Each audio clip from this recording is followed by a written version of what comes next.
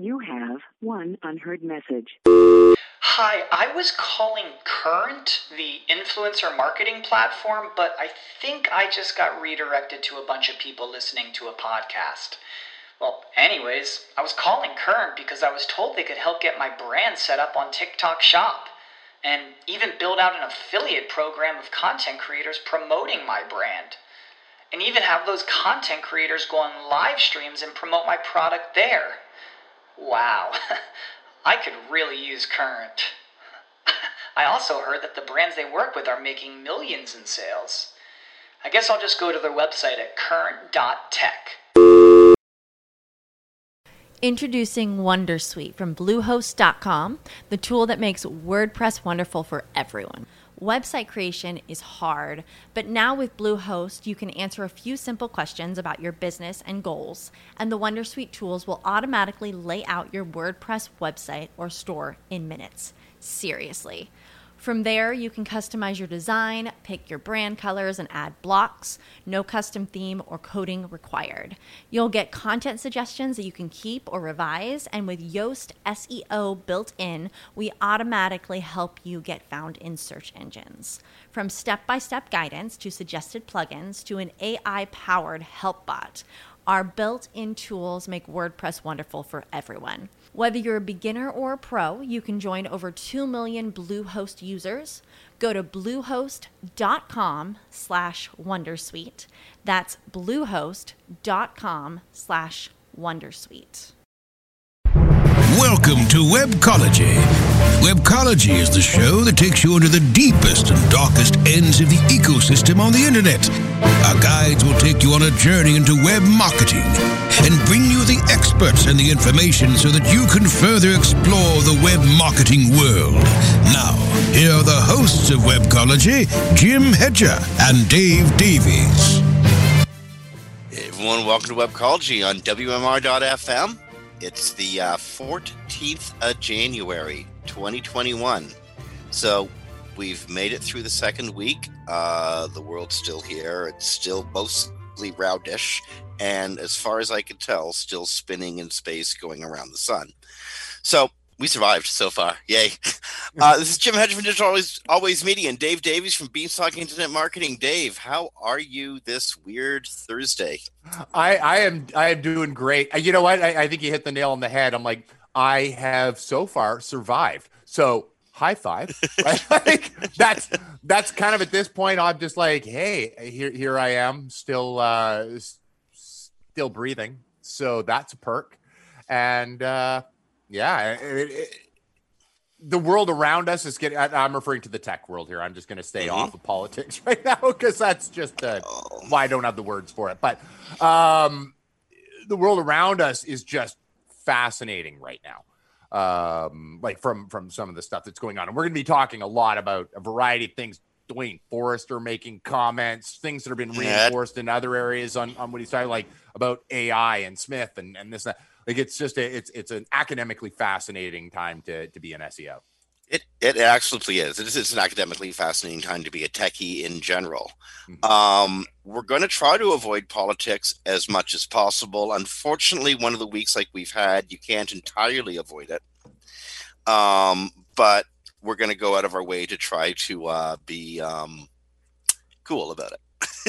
How's that? Cool about it. For instance, this week you cannot not talk about the probably has to. I'm honestly, but it has to be the great escape, or the greatest scrape. That's it. The greatest scrape.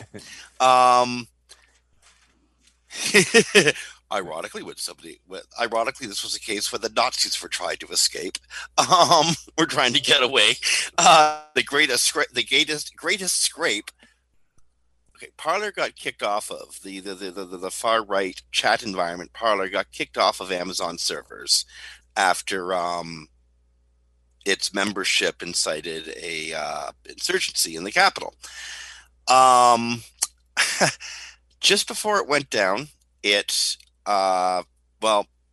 didn't renew its security licenses, and a data archive activist or hacker, depending on how you want to look at her, grabbed everything, just hoovered it all. 50 terabytes of information. Much of it may or may not have a lot of evidentiary value in a court of law, given how it was obtained, but all of it directs to people who planned and executed the assault on the American Capitol last Wednesday. So I'm calling that the greatest scrape, and it's so hard to get that out without you're trying to say the great escape, eh? Yeah.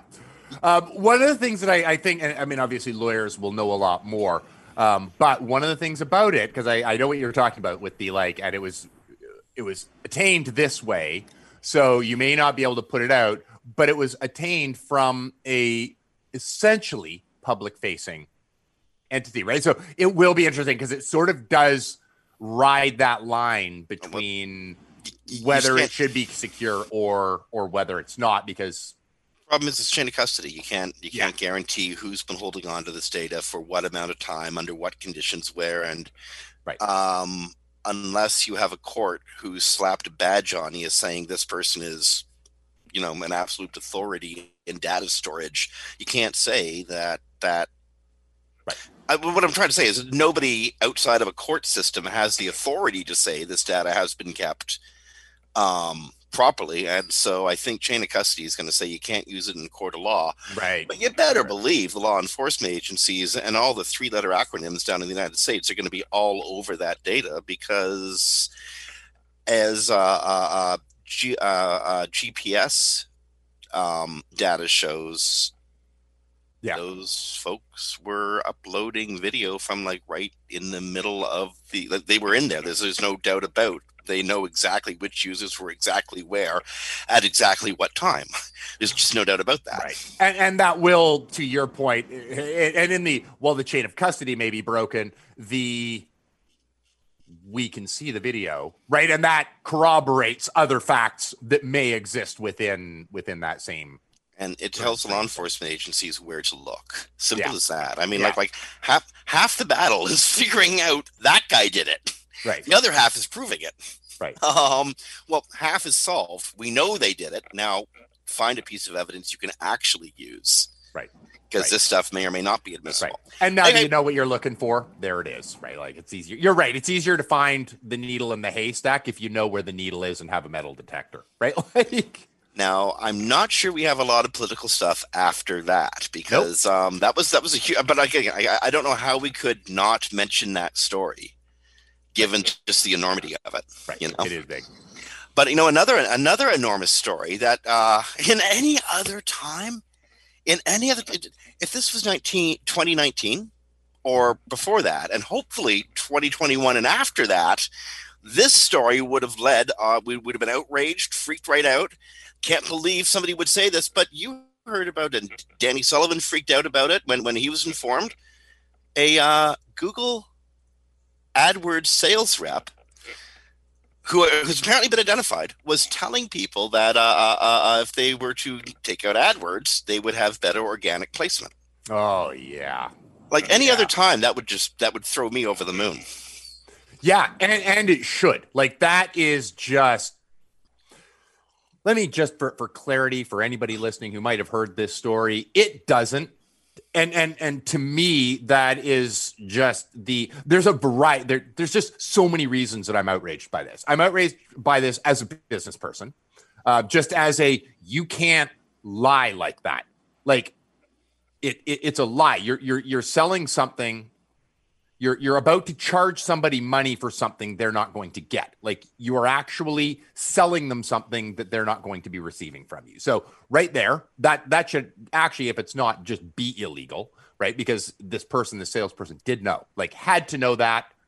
I'm sure that's been stressed a lot at through their training program, right? So there's that part. There's a part where I have so many clients, I have so many friends who are not text, right? Like I have clients who are like, I got this call from this Google rep, and I'm like, it's okay. Like I'm a Google partner. Like I'm happy to talk to them, or you can, but I'll like sit on and just understand what they're telling you, because half of what they're going to say is to make them money, not you, right? And that sort of thing, which is true, and that's fine. That's like when I go onto those calls, I understand that. That's what they're supposed to do. We're all doing what we're supposed to do now. So I don't blame them for that side of things, as long as there is intent to provide value.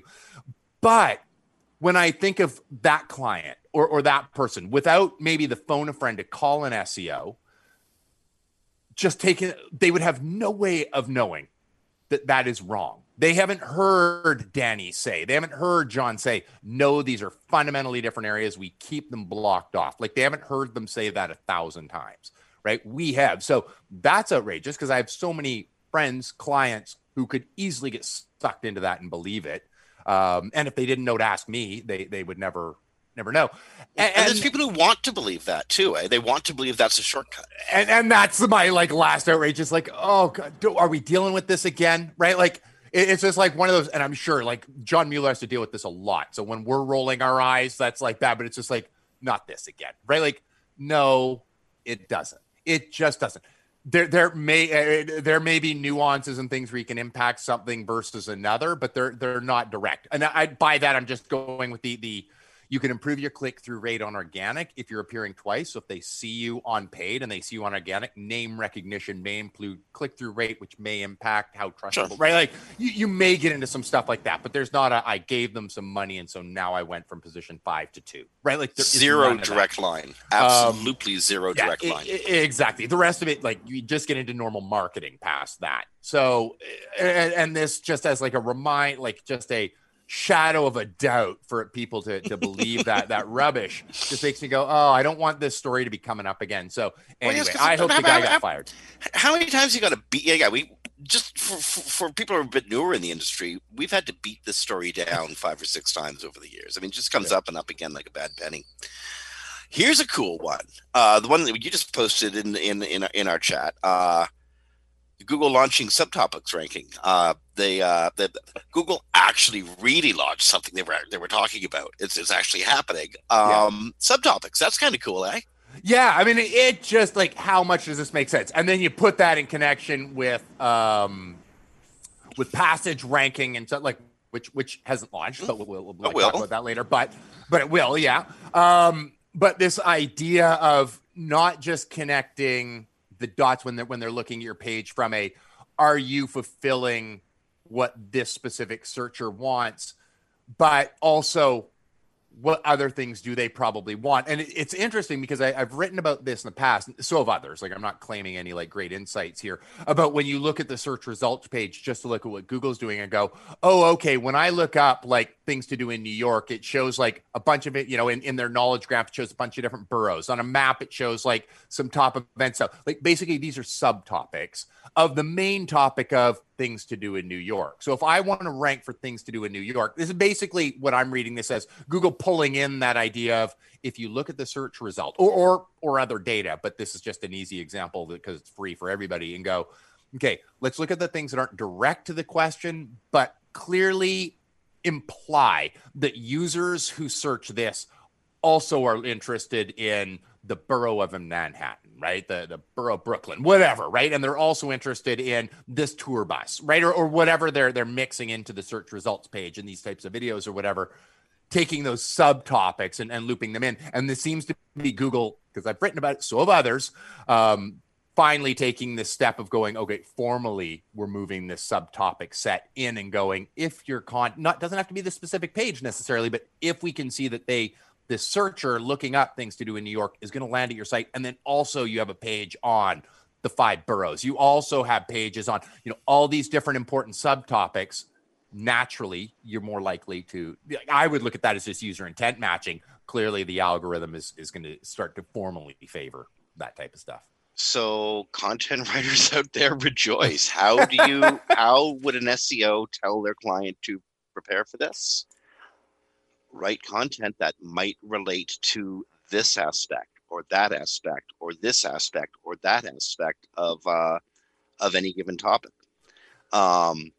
my funny example that I was trying to work out as a joke while you were talking, Dave, like fun things to do in New York, where get a Yankees symbol or something. Awful things to do while in New York, you get a New York Jets symbol, or catch COVID. I think this is a really cool thing, and it's reminds me a lot of what they're going to be doing with Passages. Although I think this is a little bit different in that it's topic matching across the website rather than trying to determine the intent of your query and then deep diving into the content to pull up like little snippets that might relate to or answer the question found in the query. Yeah, I mean, and that is a really, really interesting difference. And it's almost as if they're the opposite thing, both to the same goal of solving the user's intent. But in one case, we're taking a variety of different sort of pieces of content and merging them together. That's what we're seeing here with like the subtopics and going, oh, okay, the totality of the authority is based on a variety of different pieces that may be scattered on different URLs. Whereas when we're looking at passage indexing, we're looking at a variety of different pieces being pulled from one URL, right? A variety of different topics being pulled and isolated from one URL rather than trying to building a variety of connections on one URL rather than what we're talking about here, which is building connections across a variety of URLs, just to understand that somebody interested in New York is also interested in Manhattan, for example. So in trying to suss this out, like my head at any rate is trying to go towards what's the commonality, what's in the things that Google is introducing, especially around content in the last couple of months. What's the one commonality in its entities? Yeah. What aspect of this thing, I'm holding up to the camera that Dave and I are sharing is my coffee cup. So what aspect of this thing can I describe, and might the search user be interested in learning about buying or replicating themselves? That's what we got to be adding on to. And it's almost like an artificial Christmas tree, where you just put new boughs in and you add on to it, then you start decorating it with stuff. Yeah. Do you think that analogy will work or what? Maybe I think that analogy that works pretty well, actually. And you're right. Like, it all does end up boiling down to entities, because that's how Google has to see the world. They don't read language like we do. Not at least, certainly not yet.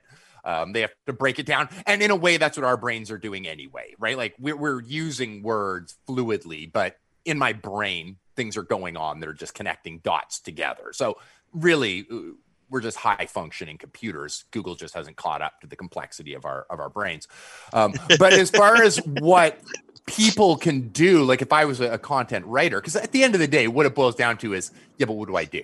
Like, we can build all sorts of nifty tools, and heck, I'm working on some just for fun and interest, to sort of connect the dots on entities and tell us what to do. But at the end of the day, if we look at all of these things, like if we look actually at just these two things, passage indexing and subtopics, what it boils down to is providing the highest likelihood of matching a user's intent in the format that they want it. Whether it's long form is the best intent with different chunks answering specific questions, or whether it's one central page divided out over subtopics on the website, regardless of how it is, the end goal is we need to provide as complete an answer to a user as possible for the variety of things they could be looking for, not as our user. And I have to keep reminding clients of this. Not my user once I have them, Google's user while they're searching. I want blue widgets. That doesn't mean that they want to buy blue widgets, right? Like, I need all of the stuff if I want to rank for blue widgets. Now, is that better on one page? Is that better on multiple pages, right? Mm-hmm. That's where these things break down together and go, what Google wants is the best formatted answer that gives easy access to anything the user could want, really, at the end of the day. And you're right, this is awesome for content writers. Like, if I was a high-level content writer right now, I'd just be salivating, going, the algorithm is just doing it for me right now. The algorithm is just doing it for me right now. Check this out. I got this one client. Okay, and then I'm actually kind of bouncing an idea off you here to see if this will work or not. Okay, so I got this client, and they've got these FAQ-like pages, but they're not really FAQs. But it's a bunch of links to articles about a very specific niche topic, okay? And so you go to this page, it's about blue widgets, and then there would be something about how blue widgets are used, where blue widgets are used, when blue widgets are used, and on and on and on. And a link to an article about just about anything you could think of about the topic blue, red, or green widgets. Okay. Mm-hmm. Now these pages are ancient. These were designed long before I met these people. So I've got the job of what do we do with all this content? Right. So thinking passages is coming. Here's what I want to do, and I think it's so simple. We got like a page that say has 17 links to different articles about blue widgets, right? Right. Why not just leave those links in place? Put a really nice descriptive paragraph underneath each of those links with, maybe even point form notes that like expand on the topic a little bit without giving away the meat of the of the content on the next page, but enough that Google might just extract that as its passage answer with the juicy link to the next page. What do you think? Yeah, it's interesting you bring that up because I literally was having a very similar conversation with a client of mine in the microservices space who has a glossary and gone, no, they need big, long, like 800-900 word explanations of things, but we can cliff notes it into like featured snippet size. And right, that's what's going to get the thing on the front page. Just easily, that's what's going to be extracted. And then you got that juicy ass link all the way in. Well, exactly. And if you're linking internally, and this is, we're just speaking in theory, this hasn't launched, right? I just want to be clear for our listeners. So we're just bouncing this around. But if I was Google, where would I land somebody at? Yeah, having this large page with a lot of the different concepts. If I just want a topical view, that's a perfect page to land me on. If I happen to want an in-depth understanding of a specific sub-topic or subcategory, right, like we're talking about here, you've provided that nice, easy link to them. So they sort of serve two functions. If they want a topical view, you've given that to them easily, and you've given them very easy access to a more in-depth view of what they're going to want. So I think it's a great strategy. Truly curious how this is going to work out. Yeah, me too. Okay. This is a great time to take a break. I want to come back and talk about stuff that Dwayne Forrester said about us basically being AI oil in a couple of years. Before we can do that, and I wish we had Dwayne on to expand on the statement, but we'll get him on sooner or later. We really will. But before we do that, we got to take a commercial here on Webcology on WMR.fm. So on behalf of Dave Davies from Beanstalk Internet Marketing, this is Jim Hedger from Digital Always Media. You were listening to Webcology on WMR.fm. It is the 14th of January, 2021. Stick around. We got more coming up after these messages.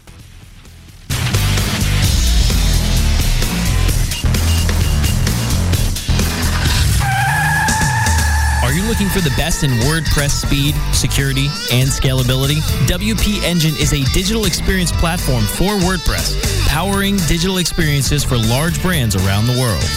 With easy-to-use site management tools and powerful do-it-your-way development features, WP Engine gives you the flexibility to build it your way. Improve your SEO and conversion rates with a faster site on WP Engine. Learn more on WPEngine.com. For maximum customer engagement and retention, choose CleverTap. CleverTap is a leading customer engagement and retention platform that helps digital brands maximize lifetime value. Over 8,000 apps around the world, including Vodafone, Star, and Sony, trust CleverTap to improve user engagement, boost retention, and fuel long-term revenue growth. Learn more at clevertap.com. That's clevertap.com.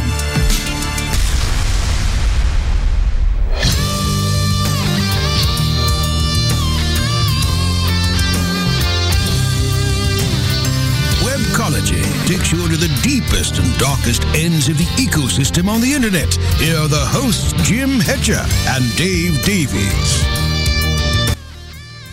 Hey everyone, welcome back to Webcology on webmasterradio.fm. On WMR.fm. It is the 14th of January, 2021. And you know the old saying, this is the first day of the rest of your life, sucker. Well, they usually don't add the word sucker. I added that because it's 2020, 2021, you know. Yeah. Just felt appropriate. So Douglas Copeland, artist, the guy who wrote Microsurfs or Generation X, came up with a term that I think really, really describes our culture. And I've said it before. Describes our time perfectly, though. It's called acceleration culture. Everything moves faster and faster and faster. We can do things faster than we ever could before. And every 18 months, we can tend to be able to do things 2, 3, or 4 times as quickly as we were the time period before.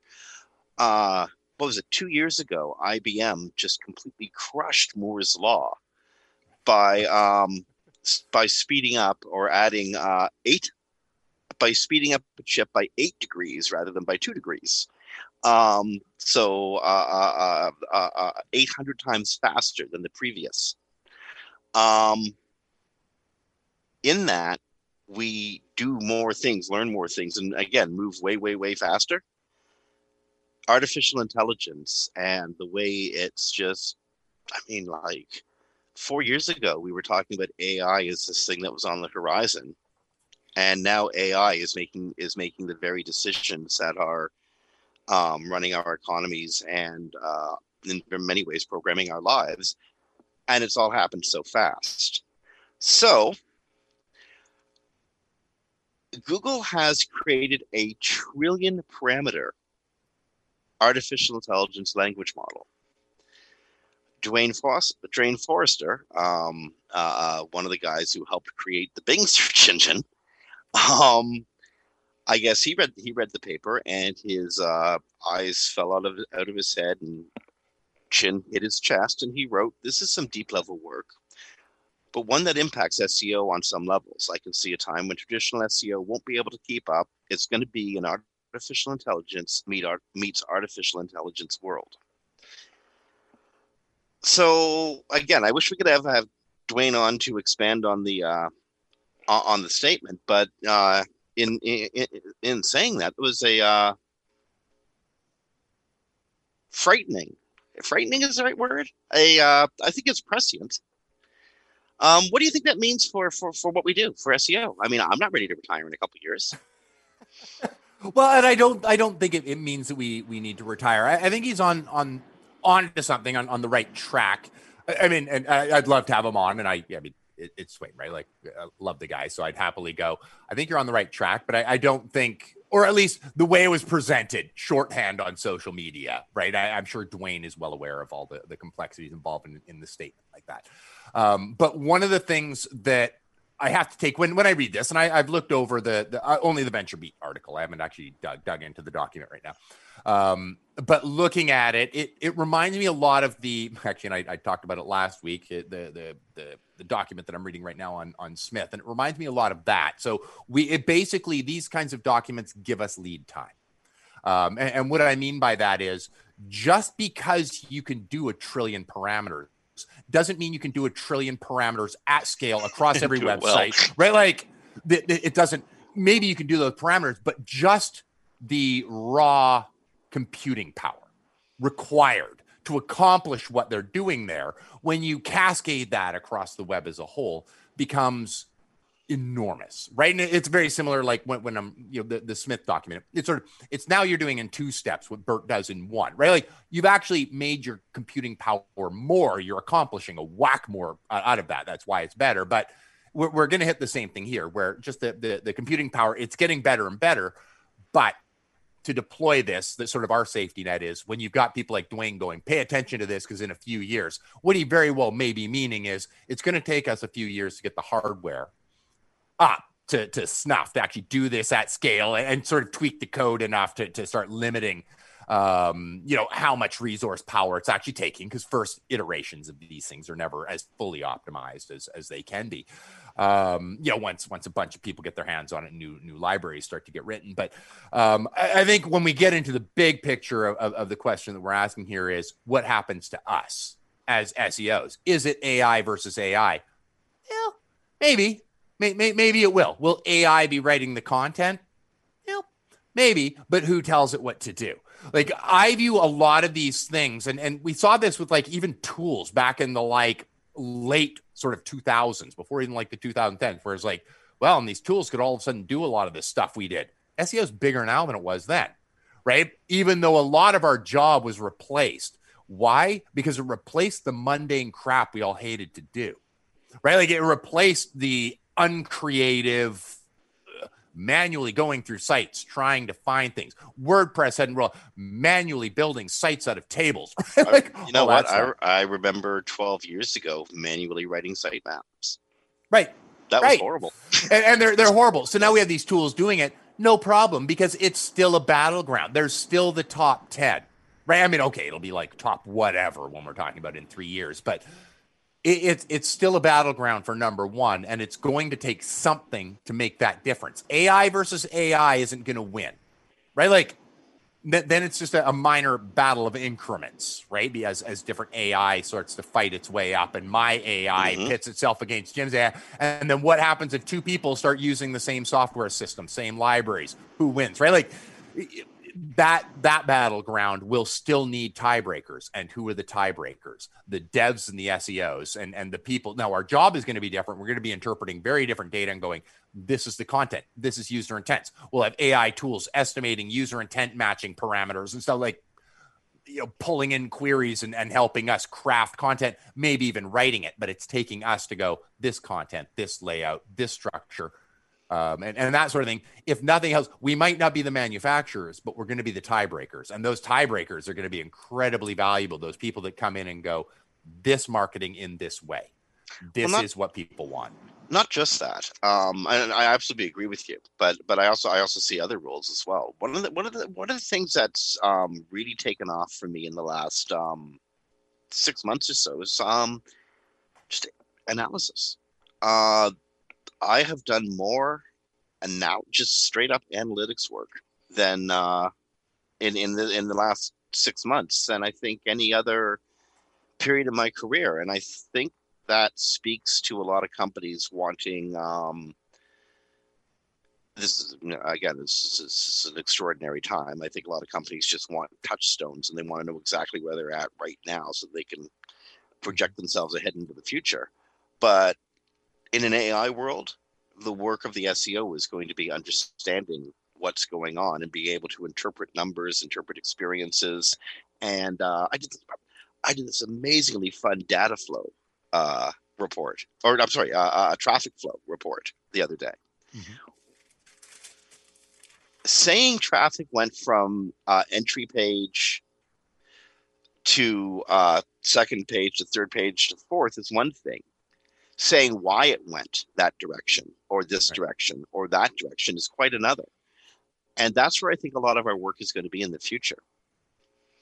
Is helping to sort of craft and direct, and you're probably right, and in reporting and in strategy. Well, and one thing that I always have to keep in mind, because I've been worried about my profession and SEO as a whole for, I don't know, since 2004 or something, right? Like when Google really started to ramp things up and make things complicated. I don't know why 2004 sticks in my head, but it's like, it's one of the years where I just, going back, I could probably look up why it is that things wasn't that around the time you actually opened your own business. Yeah, and I guess maybe that's it. Maybe that's when I started to realize it was so incredibly difficult. I'm like, oh, this is really hard. Like when you're doing it on scale for a variety of different clients and stuff like that. But what I'm always reminded is the sort of arrogance that I had then to go, I have to be able to understand Google if we're going to reverse engineer something to do it. If we're going to go, I'm going to build AI to just manufacture what Google wants. What this means is I'm saying I can replicate Google with my algorithms, and that I can then knowingly craft exactly what it wants. Maybe, I mean, if I'm Bing or Amazon, I could probably pull that off. Right? Like if that was my only focus and I didn't have shareholders going, why did you just spend $50 billion to do this? Like that's that's a cost prohibitive thing to do. I'm just making up 50 billion, obviously, but a big ton of money to accomplish that. Maybe you could get something close, but then by then, of course, Google's moved. So you're always going to need humans to go, okay, this is a sort of creative interpretation, as we were talking about. Collectively, our brains are better than machines. That's just collectively. Some of them aren't working as well, and we all know who we're talking about there. But some of the they just do operate at that scale. So we will always be more creative, even if it's just intuition. And we also hit stuff where, and it's some of the most brilliant stuff I've ever seen, is some of it's just going, this just happened in the real world. This event just happened. I can capitalize on this in a creative way, right? Like you saw that big like brick thing, and then American Air, like the brick in the desert, that not brick, like that big sort of monolith in the desert, and American Airlines, like that looks like our like direction signs, and they like dropped, that into one of their, shared good for stuff. them. And it's like, right, a machine doesn't do that, right? I mean, maybe eventually we can get there, but and even if we did and went, it would there, it won't be as creative as we are, only because it's not a flaw of it. It's because it doesn't have human instinct. And if they can program in human instinct into it, okay, now we've got a different conversation with a very scary scenario, because if I don't want to program human instinct into artificial intelligence, we're dead. Well, then we have the real Mr. Smiths from the Matrix. That does not end well for us, I don't think. Speaking of Mr. Smith, or Mr. Smythe, if I will. So, okay, we're just a jump topic here. Last week we misdirected you. We 404'd you all. We 301'd you to a 404, and I am so sorry about that. Smith, or Smythe, if I will, is not actually live. It's a research paper. Right. We found out about it maybe 10 minutes before the show went to air. We found out about it in one of those breathless, "Oh my God, this is happening" posts. And we went with the "Oh my God, this is happening" post. Right. Smith, which stands for Siamese Multi-Depth Transformer-Based Hierarchical Encoder. See, there's an E at the end, which makes me think it should be pronounced Smythe, like any such person would. Is, again, not part of the algorithm. No. We said it was, and for that, sorry. We screwed up. You know what I do find interesting about that is I will bet, and this is just, I can only guess, but I will bet we were supposed to be right. Everything I've read on that report is it's long form content. It's determining, I don't know, passages. I think we were supposed to be right by the end of December, but passage indexing got pushed. And then we were wrong. So I blame Google. I don't think we were wrong. I think we were supposed to be right in our announcement. It's just that Google messed up. Everything worked according to clockwork from the PR perspective. It's just the techies who screwed this up. Exactly. Well, there you go. And of course, the report's saying it worked great. Maybe it's Smythe who ended up screwing this up, and now it couldn't roll out. So maybe it's not as good as Bert. Well, keep in mind that this is coming, and it's, how to say this. Google has been saying all along through its spokespersons, through Danny, through John Mueller, through Gary Ease, etc., that there ain't nothing you can do to prepare a website for the effect of say, BERT, Google Passages, the Smith filter or algorithm when it comes on. But that's not true. It's that there's not a lot of technical improvements you can make to a website, except you can make the website as good as possible. So it's better than the next guys. And you can work with your language and the way you use your language and the connections you make with your language, because that's what Google's doing. Right. So you can do stuff about it. We know that Smythe is coming. It's not here yet, which we know, mea culpa. But you spent, because we reported, and just, we screwed up, but because we reported, Dave Davies is a hell of a lot more informed about Smith than he was last week, because he took the time to read up on it. Yeah, it's a fascinating document. Learning about sort of how this works, and it made me frustrated in a bunch of ways. It made me interested in a bunch of ways. One of the memes that I saw going around, that absolutely typical, we've all seen it 1,000 times, the picture of the guy holding his girlfriend's hand and he's looking back, and there's the girl looking shocked at him as he's looking back at another girl who looks remarkably like the first girl. Yeah. And one of the memes that I saw going around had John Mueller's face as the guy and Bert as the girlfriend, the now jealous girlfriend, and Agent Smith as the one that's looking at. And I think, first off, that's an incredibly misleading idea. Smith is not meant to be a replacement of Bert. It's not a favorite child, so to speak. It serves an entirely different function. And I know it got reported as it's better. It did surpass BERT at a job. But I liken that to, I do some work for a machine learning tool manufacturer. And can you say Dave does a great job at SEO better than any of the people that work here? I like to think so. If we're talking about anything related to machine learning, though, like everybody on their staff is better than me. So what I mean by that is I have my function. I can do a job better. That's why I was brought in. So I can do this one job better, just like Smith can perform this one task better. It's an important task. It is understanding long form content and breaking up into chunks, where you look at BERT and the way it's trained is really just to understand individual words in a sentence, right? In sort of a short form sentence, right? It's got like, it's 512 characters, right? Like it's meant for short text. Whereas with Smith, we get into longer text and being able to replace passages and paragraphs. That's how it's being trained, right? So it's meaning to understand larger forms of content. Are both important?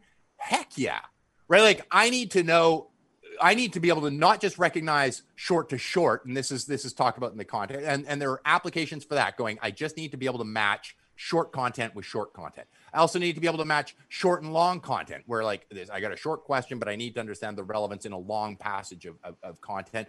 I might have this like long-winded, you've heard me talk, right? Like I may have a long-winded question that has a 3-word answer. So I might be going long to short. This one application or this one system is built for long to long, right? It's to map relationships between 2 long pieces of content or 2 long concepts.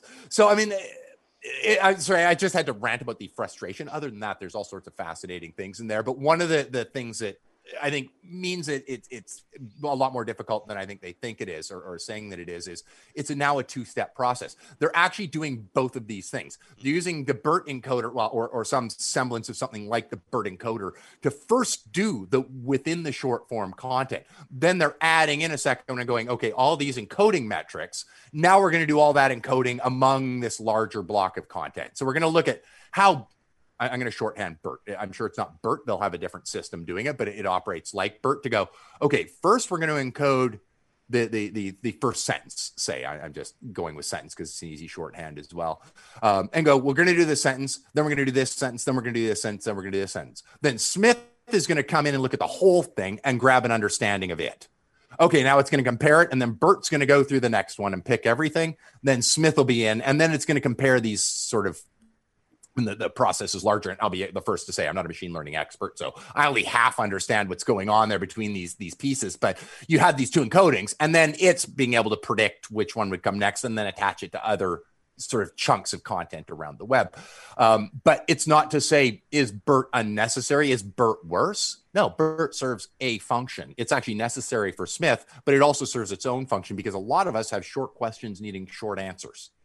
And so BERT only needs to be able to rip that out and go, okay, you actually just need a featured snippet answer. And you're only asking, what's the temperature, right? Like this does not require Smith. And that's most of how we communicate, right? It's just this short form, right? If I wanted to build a chat bot, would I be using Smith? No, I wouldn't. Rarely. I mean, I might if I was having it like read through like massive medical documents or something like that. But for the most part, no, I wouldn't. I'd be using something like BERT and go, quick question, quick answer. If it's not a quick answer, send it to an operator, right? Or send it to an agent, right? Like that's how these things work anyway. We got to pop to commercial any second here, but you just reminded me of just the weirdest story I read this week, which was researchers at Microsoft are trying to grab a hold of individual personalities and, basically turn them into chatbots when you die. So I want to be put on a plumbing site personally. I want to be the greeter on a plumbing site. How you doing? What do you want? No. Your toilet smells. It's like, this is me. I can say whatever I want. I don't care. I don't know shit. I don't know nothing about plumbing. So I'd be a perfect chatbot for him. Anyway, that was the weirdest story I read all week. Like, I've heard of being pressed into a diamond or being sent to the sun, but turned into a chatbot. That's what I really want. Yeah, I think it's a horrible idea. I'm like, okay, if you want to take like the people you were leaving behind and make it almost impossible for them to just sort of move on, they will always have this thing that has a semblance of you, right? I mean, I just think for emotionally on the people you are leaving behind, it is a horrible idea. But we all want to live forever, right? So will people do it? Absolutely. You know, I can envision a time when corporations will sell you the right to be their chatbot for X number of years afterwards, especially if you want to annoy people. For instance, I want to be the chatbot for my local ISP. And you want to tell the chat, yeah, I know we suck, right? It's okay, sir. We have somebody on it. They know what they're doing. They'll be there on Monday. Yeah, shut up. Okay. We got to take a break. We are seriously eating time here on Webcology on WMR.fm. So on behalf of Dave Davies and B-Stock Internet Marketing, this is Jim Hedger, Digital Always Media. You're listening to Webcology, recorded live to podcast on the 14th of January, 2021 on WMR.fm. Stick around. We're back after these messages.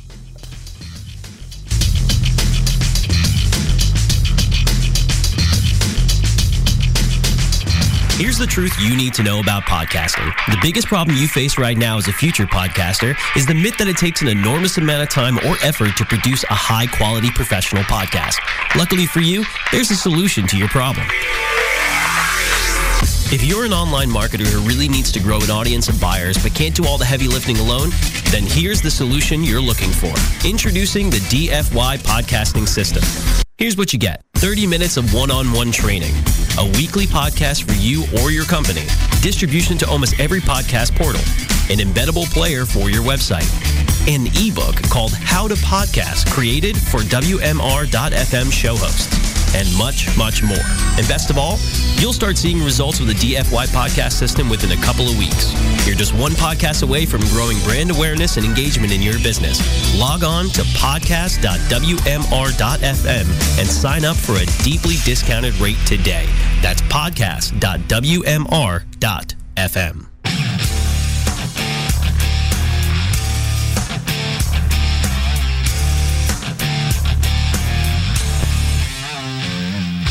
Webcology takes you into the deepest and darkest ends of the ecosystem on the internet. Here are the hosts, Jim Hedger and Dave Davies.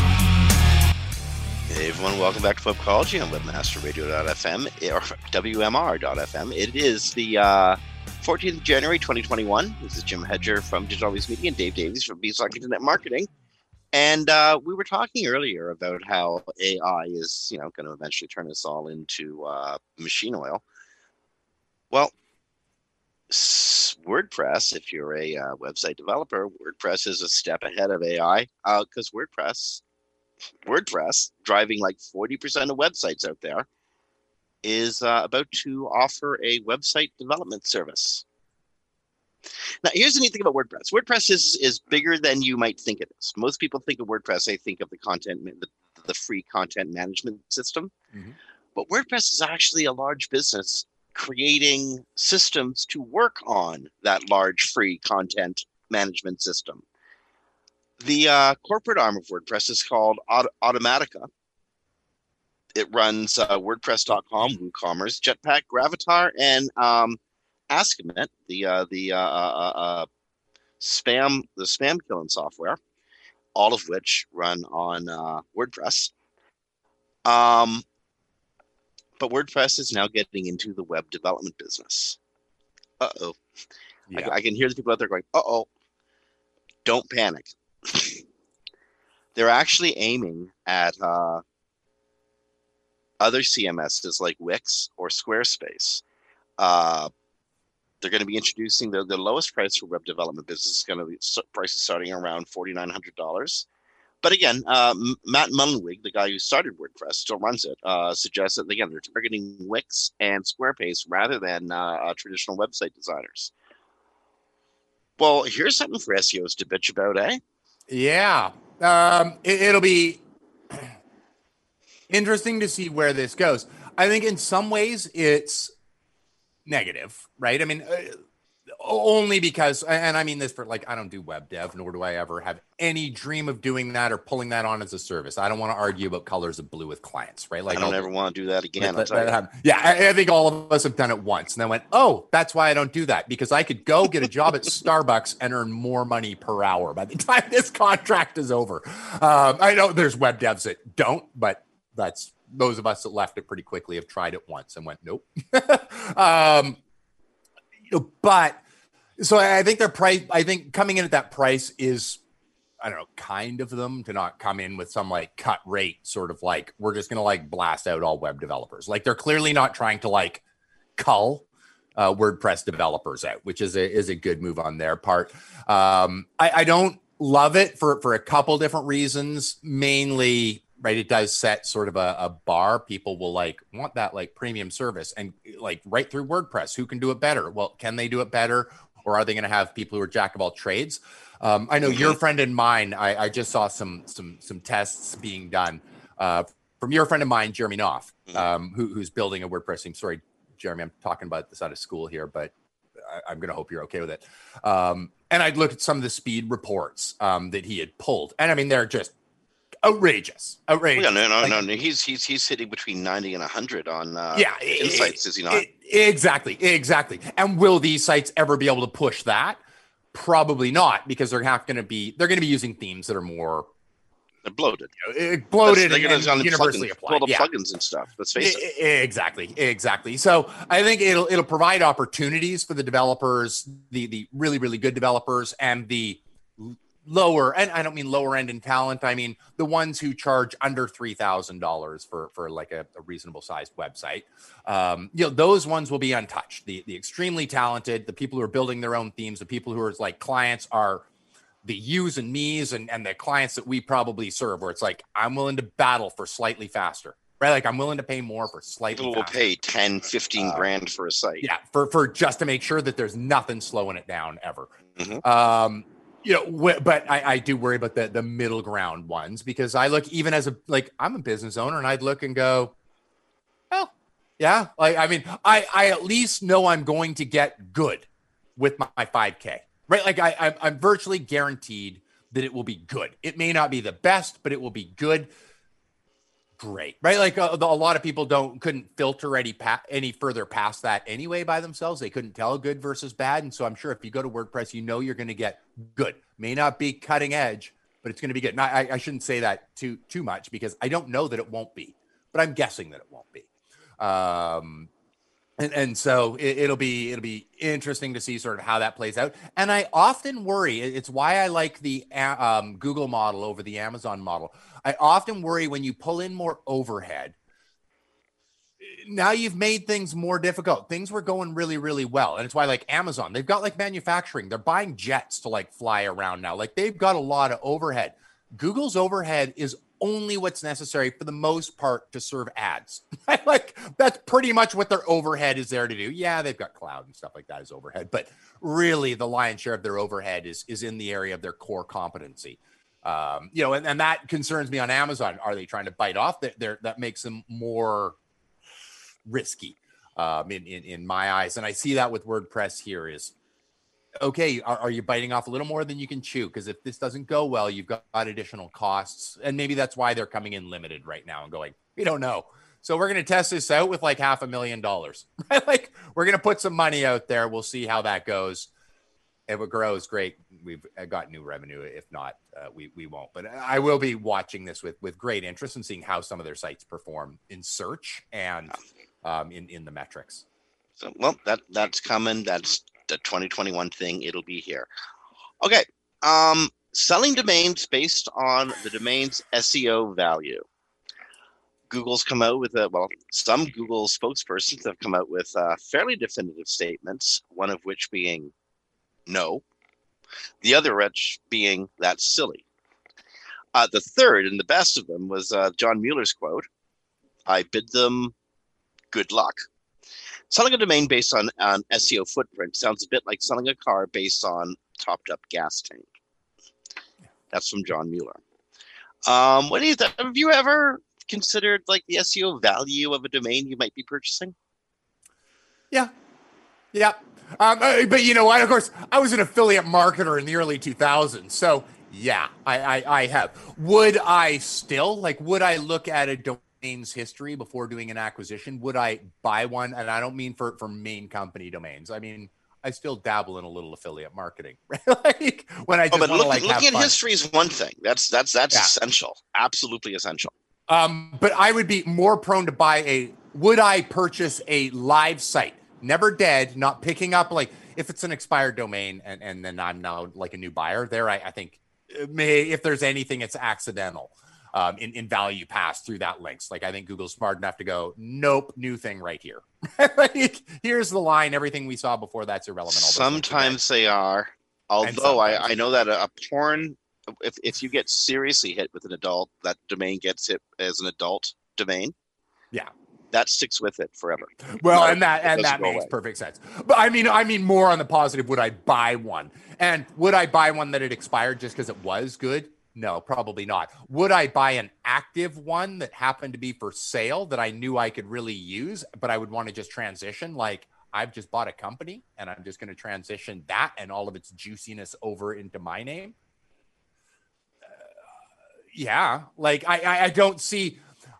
When Adobe bought Macromedia, do I think Google would, even if it happened right now, would go, okay, well, none of that weight from Macromedia is coming over, right? Like it's a new thing, a new person bought it. No, a new person bought it. It's the same thing in a new location. So if I purchased that domain and went, yeah, it was a natural health. I got my, as you know, I got my start in natural health sort of stuff in affiliate. So it's a natural health site and it still is. It's just being improved upon in air quotes.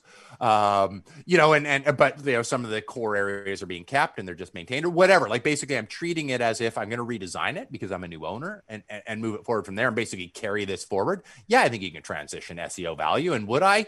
If the price was right, yeah, I would. Would I do that with a core site, like my own business site?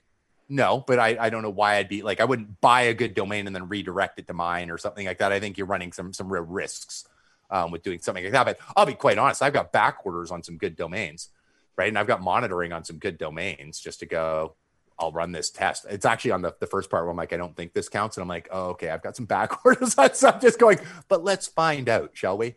So when one of those comes through, I'll let you know whether how that through, goes. Sure. Yeah. Okay. Just a couple more quick stories. If you're a publisher, a news publisher, Google's got a gift for you. Google News is now publishing specific metrics for news publications that are in its Google News search engine. I don't have any publishers in my stable right now. I did a few years ago, and I really, really, really would have valued this information. Yeah, you know what? And I'm in the same boat. I have, but oddly, I don't right now. I do have people with like some data coming in, but it's so limited, right? Like it's not, they're occasional pieces. Your blog probably does. My blog will occasionally show up in news somewhere, but nothing like what this is built to be useful for. But it is making me go, gee, I wish I had a publisher now. The client, I could be way more useful to them. If you're a YouTube broadcaster, Google has also introduced a new metric for you. What's happened on the YouTube channel in a 24-hour period. Often YouTube videos see their greatest viewership in the initial 24 hours after they get posted. And so publishers, especially ones who are monetizing their content, need to know exactly what's happened in those periods. Google's not giving you that information. Lastly, and this isn't going to affect a lot of people yet, but it will affect you all in the future. Google just announced that it's going to be crawling HTTP 2. HTTP 2 is a new hypertext transfer protocol, speeds communication between and data transfer between browser servers and various bots. Google's crawling it now. 90 some odd % of servers out there are totally equipped to handle it. I'm not sure how many websites themselves out there are created in HTML2 or HTTP2, sorry. But the hypertext transfer protocol is absolutely crawlable, and Google announced that today. Perfect. It's something just for people. If you go to keycdn.com, they have a test. You can just run your domain through it and it'll let you know. Yep, that's it. We've gone full circle. We are at the top of the clock. So on behalf of Dave Davis from Beeside Internet Marketing, this is Jim Petrie from Digital Always Media. You've been listening to Webcology on WMR.FM. It's the 14th of January, 2021. COVID is still real, friends. In fact, COVID is so real, it's 3, 4, 5 times the magnitude it was back in the spring when we were already scared of it. Wash your hands, wear a mask, stay the heck away from other people, and don't touch your face until you've washed your hands really thoroughly. Rank well, stay safe, be kind to people. We'll talk to you next week.